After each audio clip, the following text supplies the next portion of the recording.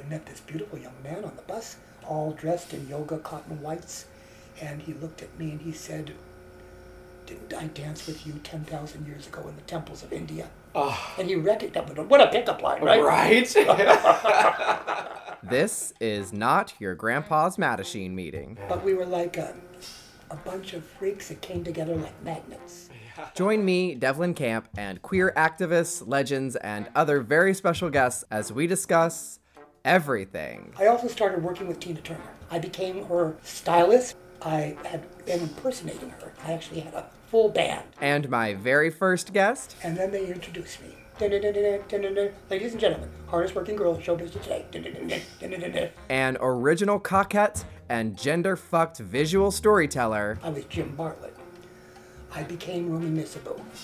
Rumi Misabu. Purposely lost my self-identity, and I turned on, tuned in, dropped out, Timothy Leary mantra. I didn't know where my family was until 2018. I lost track. A Hollywood kid who fell off the grid and became a star in 1970s San Francisco. So no, nothing was written down at first. It was just all in Hibiscus's head, and let's put on a show and do it. We just did it. Angela Lansbury actually led the charge out of the theater.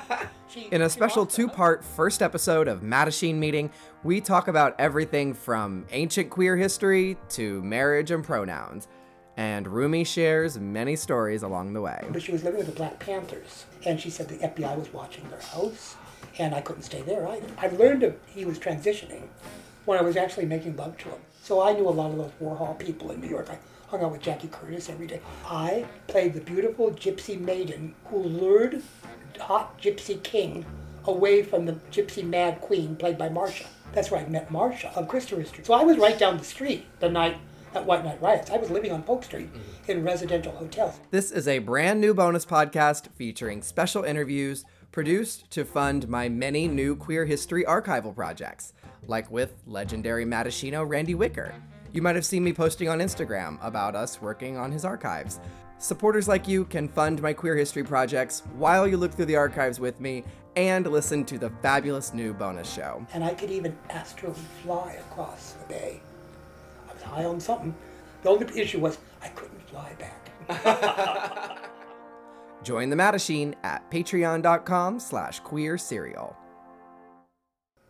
At one point I remember it was so silly. I had to be in the magazine with Madonna on the cover, and I did it. Then I had to be in a magazine with Britney on the cover. Then I did. Then I had to be in a magazine with Mariah on the cover. And I did that. You're hitting all my queens. Mariah. I did that.